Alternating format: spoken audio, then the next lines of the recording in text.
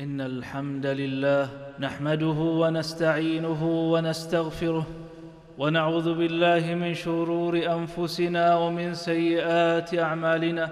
من يهده الله فلا مضل له ومن يضلل فلا هادي له، وأشهد أن لا إله إلا الله وحده لا شريك له، وأشهد أن محمدًا عبده ورسوله. يا أيها الذين آمنوا اتقوا الله حق تقاته ولا تموتن إلا وأنتم مسلمون. يا أيها الذين آمنوا اتقوا الله وقولوا قولا سديدا يصلح لكم أعمالكم ويغفر لكم ذنوبكم، ومن يطع الله ورسوله فقد فاز فوزا عظيما. أما بعد، معاشر المسلمين، اعلموا أن أصدق الحديث كلام الله، وخير الهدي هدي نبينا محمد صلى الله عليه وسلم، وشر الأمور محدثاتها، وكل محدثة بدعة، وكل بدعة ضلالة. عباد الله أيها المؤمنون، لما عقد نبينا صلى الله عليه وسلم الصلح مع مشركي مكة في الحديبية، توجه بالخطاب إلى ملوك وقادة العالم يدعوهم إلى الإسلام بأسلوب وجيز وعبارات حكيمة منتقاه تدعوهم إلى شهادة أن لا إله إلا الله. وقد اختلفت آراء الملوك والقادة ممن راسلهم النبي صلى الله عليه وسلم، فمنهم من آمن به وصدق بما جاء عن الله، ومنهم من صد واعترض، ومنهم من تأمل وتريث في الأمر، وممن نظر في الأمر وممن تريث فيه هرقل عظيم الروم، الذي راسله النبي صلى الله عليه وسلم بخطاب مع دحية الكلبي رضي الله عنه. وفي هذا الخطاب: بسم الله الرحمن الرحيم، من محمد عبد الله ورسوله إلى هرقل عظيم الروم، إلى هرقل عظيم الروم، سلام على من اتبع الهدى. أما بعد، أدعوك بدعاية الإسلام، أسلم تسلم يؤتك الله أجرك مرتين، فإن توليت فإنما عليك إثم الأريسيين، وهم الزراع الذين يعملون في الشام، فإنها أرض زراعة. فقال له: إن توليت وأعرضت فإنك ستكون من أسباب حجب الخير ومنعه ممن تحت ولايتك. ثم قال: يا أهل الكتاب، كتب في خطابه آية من كتاب الله: يا أهل الكتاب تعالوا إلى كلمة سواء بيننا وبينكم ألا نعبد إلا الله ولا نشرك به شيئا ولا يتخذ بعضنا بعضا أربابا من دون الله، فإن تولوا فقولوا اشهدوا بأننا مسلمون. نظر هرقل في هذا الخطاب وأخذ يتأمل فيه، وأراد أن يسأل أكثر عن هذا الرسول محمد صلى الله عليه وسلم الذي بعث من عند الله. فبعث جنده يبحثون في الشام عن رجال من جزيرة العرب يعرفون النبي صلى الله عليه وسلم حتى يسألهم عن رسول الله، ولا يمكنه أن يسأل الرسول لأنه مسلم موافق مصدق عما جاء به النبي صلى الله عليه وسلم، فقد يخفي عليه من وجهة نظره بعض الأمور. فإذا جنده وهم يبحثون في الشام إذا هم بأبي سفيان بن حرب ابن عبد شمس ابن عبد مناف، وهو في غزة، وهو ما زال على الكفر، وقد جاء في زمن الصلح جاء بأموال من أهل مكة ليتاجر بها في الشام. فقالوا له: تعال إلى هرقل، إلى الملك يريدك، وهو لا يدري لما يستدعيه الملك. فيدخل إلى مجلس هرقل وهو في مجلس حكمه، وعليه تاجه وبين قساوسته، يدخل ومعه رهط من العرب ممن جاءوا معه للتجارة. فكان أول سؤال يسأله هرقل عبر الترجمان، فلا يعرف العربية ولا يعرف أبو سفيان لغتهم، عبر الترجمان: أيكم أقرب منه نسبا، يعني من رسول الله صلى الله عليه وسلم؟ فقال أبو سفيان: أنا، لأنه يلتقي مع النبي صلى الله عليه وسلم في الجد الرابع، محمد بن عبد الله بن عبد المطلب بن عبد مناف، يلتقي مع النبي صلى الله عليه وسلم في عبد مناف. فقدمه هرقل وخلفه من جاء معه، وبدأ هذا الحوار، وهو حوار عظيم بين كافرين، بين أبي سفيان وبين هرقل، يبين فيه هذا الحوار عظمة الإسلام وخصائص هذا الدين ومكانة النبي صلى الله عليه وسلم وعظيم أخلاقه. وهذه الحوادث العظيمة التي تقع في تاريخ هذه الأمة تحتاج منا إلى تأمل. فهذه الحادثة رواها الإمام البخاري ومسلم في صحيحيهما عن ابن عباس عن صاحب القصة أبو سفيان، لأنه أسلم. بعد ذلك بدأ هذا الحوار، وتعالوا لنقف مع تلك الأسئلة الحكيمة من هذا الملك الذي كانت عنده معلومات ودراية بالنصرانية وعنده حكمة. أسئلة لا تدع لأبي سفيان مجال للزيغ أو الانحراف أو للزيادة أو النقصان. فقال هرقل: كيف نسبه فيكم، يعني رسول الله صلى الله عليه وسلم؟ فقال أبو سفيان: هو فينا ذو نسب، لا يستطيع أن يطعن في نسبه صلى الله عليه وسلم، معروف الأب والجد وجد الجد وجد جد الجد، وكل أولئك كانت لهم مواقف مشرفة في الجاهلية، في الكرم والبذل والسخاء ورعاية البيت وحمايته. هو فينا ذو نسب. فقال هرقل لأبي سفيان: هل ادعى هذا أحد قبله؟ هل قال أحد قبله بأنه رسول فيكم؟ لا يعلم من ادعى الرسالة في العرب منذ القدم إلا ما كان من إسماعيل الذي جاء إلى مكة وإلى تلك البقاع، لا يوجد من ادعى الرسالة. قال: لا يوجد أحد من ادعى فيه الرسالة. فقال هرقل: وهل كان في آبائه من ملك؟ فقال أبو سفيان: لا. فقال هرقل: أأشراف الناس يتبعونه أم ضعفاؤهم؟ فقال أبو سفيان: بل ضعفاؤهم. فقال هرقل: أيزيدون أم ينقصون؟ هؤلاء الذين يدخلون في دينه ويتبعون النبي صلى الله عليه وسلم، هل يزيدون أم ينقصون؟ قال: بل يزيدون. وهكذا الدين إلى يومنا هذا، نسب وأعداد كبيرة ممن تدخل في هذا الدين مقتنعة بما فيه من تعاليم وأحكام وتستسلم بما فيه. ثم قال هرقل: وهل يرتد أحد منهم عن دينه سخطا بعد أن يدخل فيه؟ هل أحد منهم ترك الدين وهو ساخط على الدين وعلى أحكامه بعد أن دخل فيه؟ فتأمل أبو سفيان فقال: لا، لم يتركه أحد.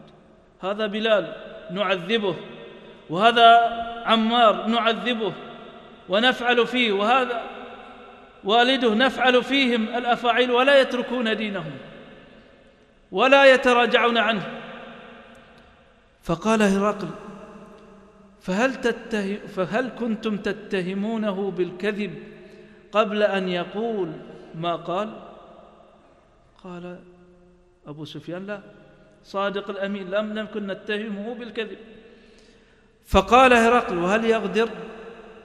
قال أبو سفيان: لا يغدر، لم نعلم بأنه يغدر الميثاق.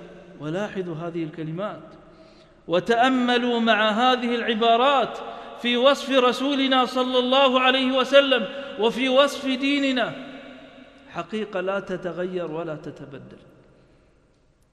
إلا أن أبا سفيان هو على الكفر ويريد أن يطعن في رسول الله صلى الله عليه وسلم وأن ينقص من قدره عند هرقل بما يستطيع، لكنه هرقل لم يدع له مجال، أسئلة واضحة وصريحة.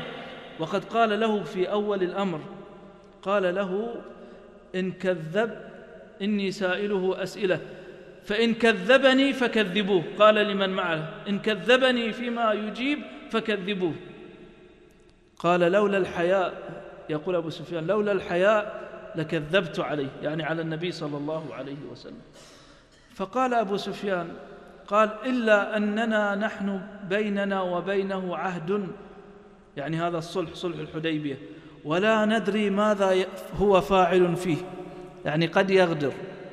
نحن بيننا وبينه صلح عقدناه في الحديبية أن لا يقاتل بعضنا بعضا 10 سنين.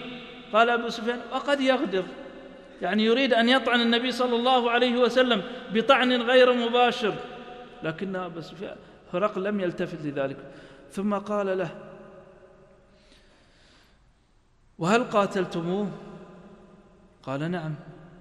قال هرقل: كيف كان قتالكم؟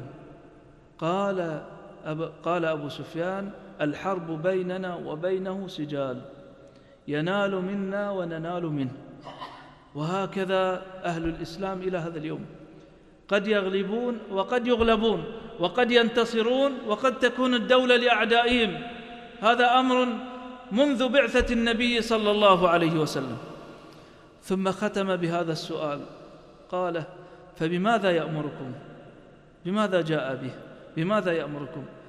قال: يدعونا أن نعبد الله وحده ولا نشرك به شيئا، وأن نترك ما يقول آباؤنا، ويأمرنا بالصلاة والصدق والعفاف والصلة. أمور عظيمة جليلة، تعاليم فيها فلاح البشرية إلى قيام الساعة. يأمرنا أن نعبد الله ولا نشرك به شيئا، وأي خلل في هذا الأمر؟ وماذا يمكن أن ينتقد فيه وهو يأمرهم أن يعبدوا الله لا يشركوا به شيئا، وأن يتركوا الخرافات والجهل الذي كان عليه الآباء، ويأمرهم بالصلاة والصدق والعفاف والصلة. ثم بعد ذلك وهرقل جالس على كرسيه وأبو سفيان أمامه والقساوسة يستمعون هذا الحوار، قال هرقل لترجمانه يبين له سبب الأسئلة التي سألها ولماذا سأل عنها. فقال: سألتكم عن نسبه لأن الرسل تبعث في أشراف قومهم، وهكذا نبينا صلى الله عليه وسلم. وسألتكم هل ادعى أحد هذا قبله؟ فإذا كان أحد ادعى هذا قبله قلت يأتسي بمن قبله، لأنه كأنه سمع كلام قيل ورجل ادعى أنه نبي فادعى بما ادعى به من قبله. وقلت هل كان من آبائه ملك؟ قلت لا. فإن قلت نعم قلت يطلب ملك آبائه، يريد أن يسترجع ملك آبائه بادعاء النبوة وأنه مبعوث من عند الله عز وجل. وسألتك هل يكذب؟ قلت لا. فعرفت أنه لن يترك الكذب على الناس ويكذب على الله تعالى، لن يصون كلامه عن الكذب عن الناس ثم يكذب على الله عز وجل. وسألتك هل يغدر؟ قلت لا، وكذلك الرسل لا تغدر.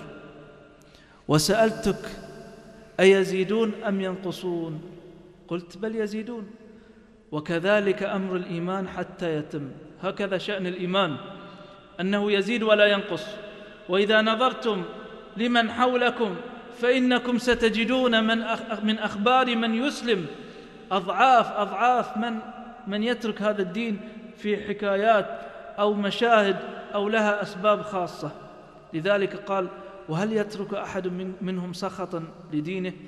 هل أحد منهم ترك الإسلام لأن فيه أمر يناقض الفطرة والعقل؟ قال: قلت له. قال هرقل: وكذلك أمر الإيمان إذا خالطت بشاشته القلوب. الإيمان إذا دخل في القلب فإنه لا يخرج منه.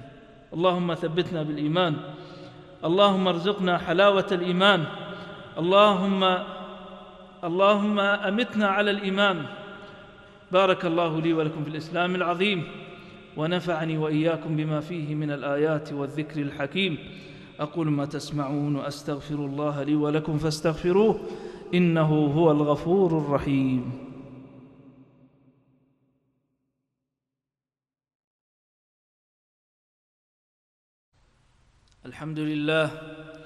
الحمد لله رب العالمين، والصلاة والسلام على أشرف الأنبياء والمرسلين، نبينا محمد وعلى آله وصحبه ومن سار على نهجه واقتفى أثره إلى يوم الدين.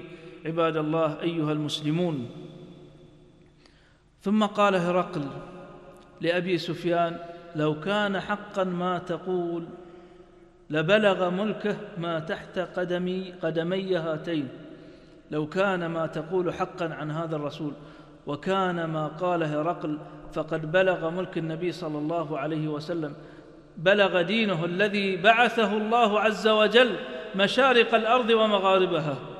ولو كنت عنده لغسلت ما بين قدميه. ومثل هذا الكلام بين أناس يدينون بالنصرانية وبين القساوسة يثير اللغط والكلام، فتكلم القساوسة ولم يعجبهم مثل هذا الكلام، فأمر هرقل أمر أبا سفيان بالخروج، فخرج ومن معه. ثم مما قيل أنه قال لهم: هل آمركم بأمر فيه الفلاح والرشد وتستبقون به ملككم في اتباع هذا النبي؟ فحاصوا حيصة حمر الوحش، حصلت الفوضى وعلو الأصوات، وأراد بعضهم أن يخرج من القصر حتى يأتي بأمر يقتل به هرقل، فذهبوا إلى أبواب القصر فوجدوا بأنها مقفلة. فلما رأى هرقل هذا الأمر خشي على نفسه وخاف القتل، فقال: إنما كنت أختبركم وأنظر مدى ثباتكم على دينكم، وقد سرني ما رأيت منكم. فشكروه وسجدوا له. كيف ازدادوا في غيهم وباطلهم، وهذا الرجل خاف على نفسه. عباد الله معاشر المسلمين، في هذا الحدث والمشهد العظيم الذي وقع في تاريخ هذه الأمة دروس وعبر للبشرية إلى قيام الساعة. افتخار المسلم بدينه وإسلامه واعتزازه برسوله صلى الله عليه وسلم، هذا الرسول الذي بعث بالعقيدة السليمة الصحيحة النقية التي تتوافق مع الفطرة، وبالأخلاق الحسنة التي تقوم على العدل والصلة والعفاف والصدق وعدم الغدر، وفيه عالمية هذا الدين. فلم يبعث نبينا صلى الله عليه وسلم لجزيرة العرب خاصة، وإنما بعث للناس كافة، للعرب والعجم وللمشرق والمغرب. ولذلك وصل الدين إلى مشارق الدنيا ومغاربها، وصل إلى أندونيسيا، ووصل إلى الصين، ووصل إلى أمريكا بأجزائها وبلدانها. وفيه أيضا حكمة النبي صلى الله عليه وسلم. حكمته أولاً في خطابه للملوك والرؤساء، لأن في إيمان الملوك والرؤساء إيمان لمن يتبعهم ولمن يسير خلفهم، وحكمته أيضاً في خطابه. فالنبي صلى الله عليه وسلم لما بعث هذا الخطاب قال: من محمد عبد الله ورسوله، لأنهم كانوا نصارى ويعتقدون بأن عيسى ابن الله، فقال: من محمد ولا أدعي بأنني ابن لله، وإنما رسول بعثه الله عز وجل. ثم قال له إلى هرقل عظيم الروم، يخاطب الملك بالصفات التي يعرف بها بين قومه، ولم يحقر من شأنه أو ينتقص من قدره، لأنه يخاطب ملك ويعرف كيف يخاطب الملوك. ثم جاء بعبارات سهلة واضحة: أسلم تسلم، تسلم في الدنيا وتسلم في الآخرة. تسلم في الدنيا على ملكك وعلى جاهك وعلى منصبك، وتسلم في الآخرة إن لم تسلم في هذه الدنيا من عذاب النار وحرها، لأنك خالفت أمر الله عز وجل. وبين له خطر وأثر تركه للإيمان، بأن ذلك سيتعدى إلى غيره ممن سيكفر من الفقراء والضعفاء. ثم تلا له قول الله عز وجل بأن الدعوة، دعوة الإسلام، ليست دعوة إلى أشخاص ولا إلى رموز. يا أهل الكتاب تعالوا إلى كلمة سواء بيننا وبينكم ألا نعبد إلا الله ولا نشرك به شيئا ولا يتخذ بعضنا بعضا أربابا من دون الله. لا نريد منكم تعظيم أشخاص ولا فئات ولا بلدان، وإنما يعظم الله عز وجل في هذا الدين، ويعظم من عظمه الله عز وجل.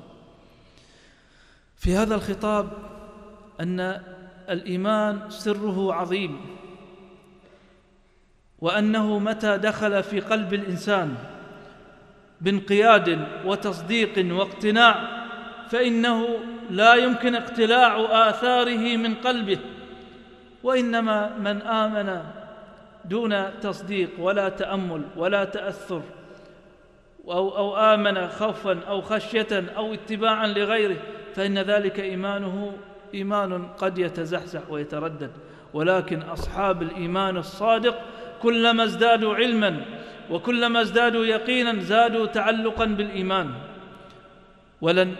ولم يرتدوا. هذه حقيقة واقعة في الناس إلى قيام الساعة.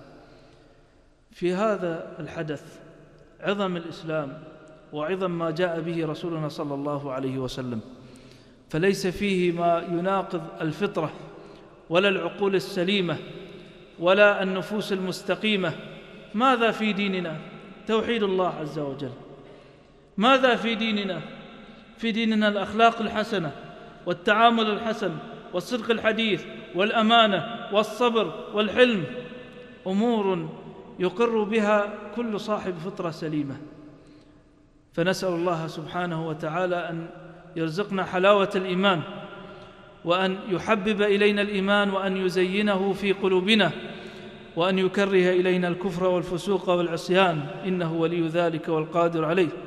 ثم صلوا على حبيبنا الحبيب المصطفى صلى الله عليه وسلم، الذي أمر سبحانه بالصلاة عليه، إذ قال الله في كتابه: إن الله وملائكته يصلون على النبي يا أيها الذين آمنوا صلوا عليه وسلموا تسليما. اللهم صل على محمد وآل محمد كما صليت على إبراهيم وآل إبراهيم، وبارك على محمد وآل محمد كما باركت على إبراهيم وآل إبراهيم في العالمين إنك حميد مجيد. وارض اللهم عن أمهاتنا أمهات المؤمنين، وعن آل بيت نبيك المقربين، وعن الصحابة أجمعين والتابعين ومن تبعهم بإحسان إلى يوم الدين، وعنا معهم بمنك وكرمك يا أرحم الراحمين. اللهم أبرم لهذه الأمة أمر رشد، يعز فيها لطاعتك ويذل فيها لمعصيتك، ويؤمر فيها بالمعروف وينهى فيها عن المنكر. اللهم وول علينا خيارنا ولا تول علينا شرارنا، واجعل ولايتنا في من خافك واتقاك واتبع رضاك. اللهم ملك البلاد ووفقه لخير البلاد والعباد، وارزقه البطانة الصالحة التي تدله على الخير وتنهاه عن الشر. اللهم واجعل بلادنا هذه آمنة سخاء رخاء وسائر بلاد المسلمين. اللهم من أراد بنا سوءا فأشغله بنفسه واجعل تدبيره تدميره واجعل الدائرة عليه. اللهم آمن إخواننا في كل مكان، اللهم آمنهم في الشام، اللهم آمنهم في اليمن، اللهم آمنهم في بورما. اللهم اجعل الغلبة والتمكين لإخواننا المسلمين. اللهم محقن دماءهم وأموالهم وأعراضهم يا رب العالمين. اللهم لا تجعل لنا في مقامنا هذا ذنبا إلا غفرته، ولا عيبا إلا سترته، ولا مبتلا إلا عافيته، ولا ميتا إلا رحمته، ولا حاجة من حوائج الدنيا والآخرة هي لك رضا ولنا صلاح إلا قضيتها ويسرتها. سبحانك اللهم وبحمدك، أشهد أن لا إله إلا أنت، أستغفرك وأتوب إليك.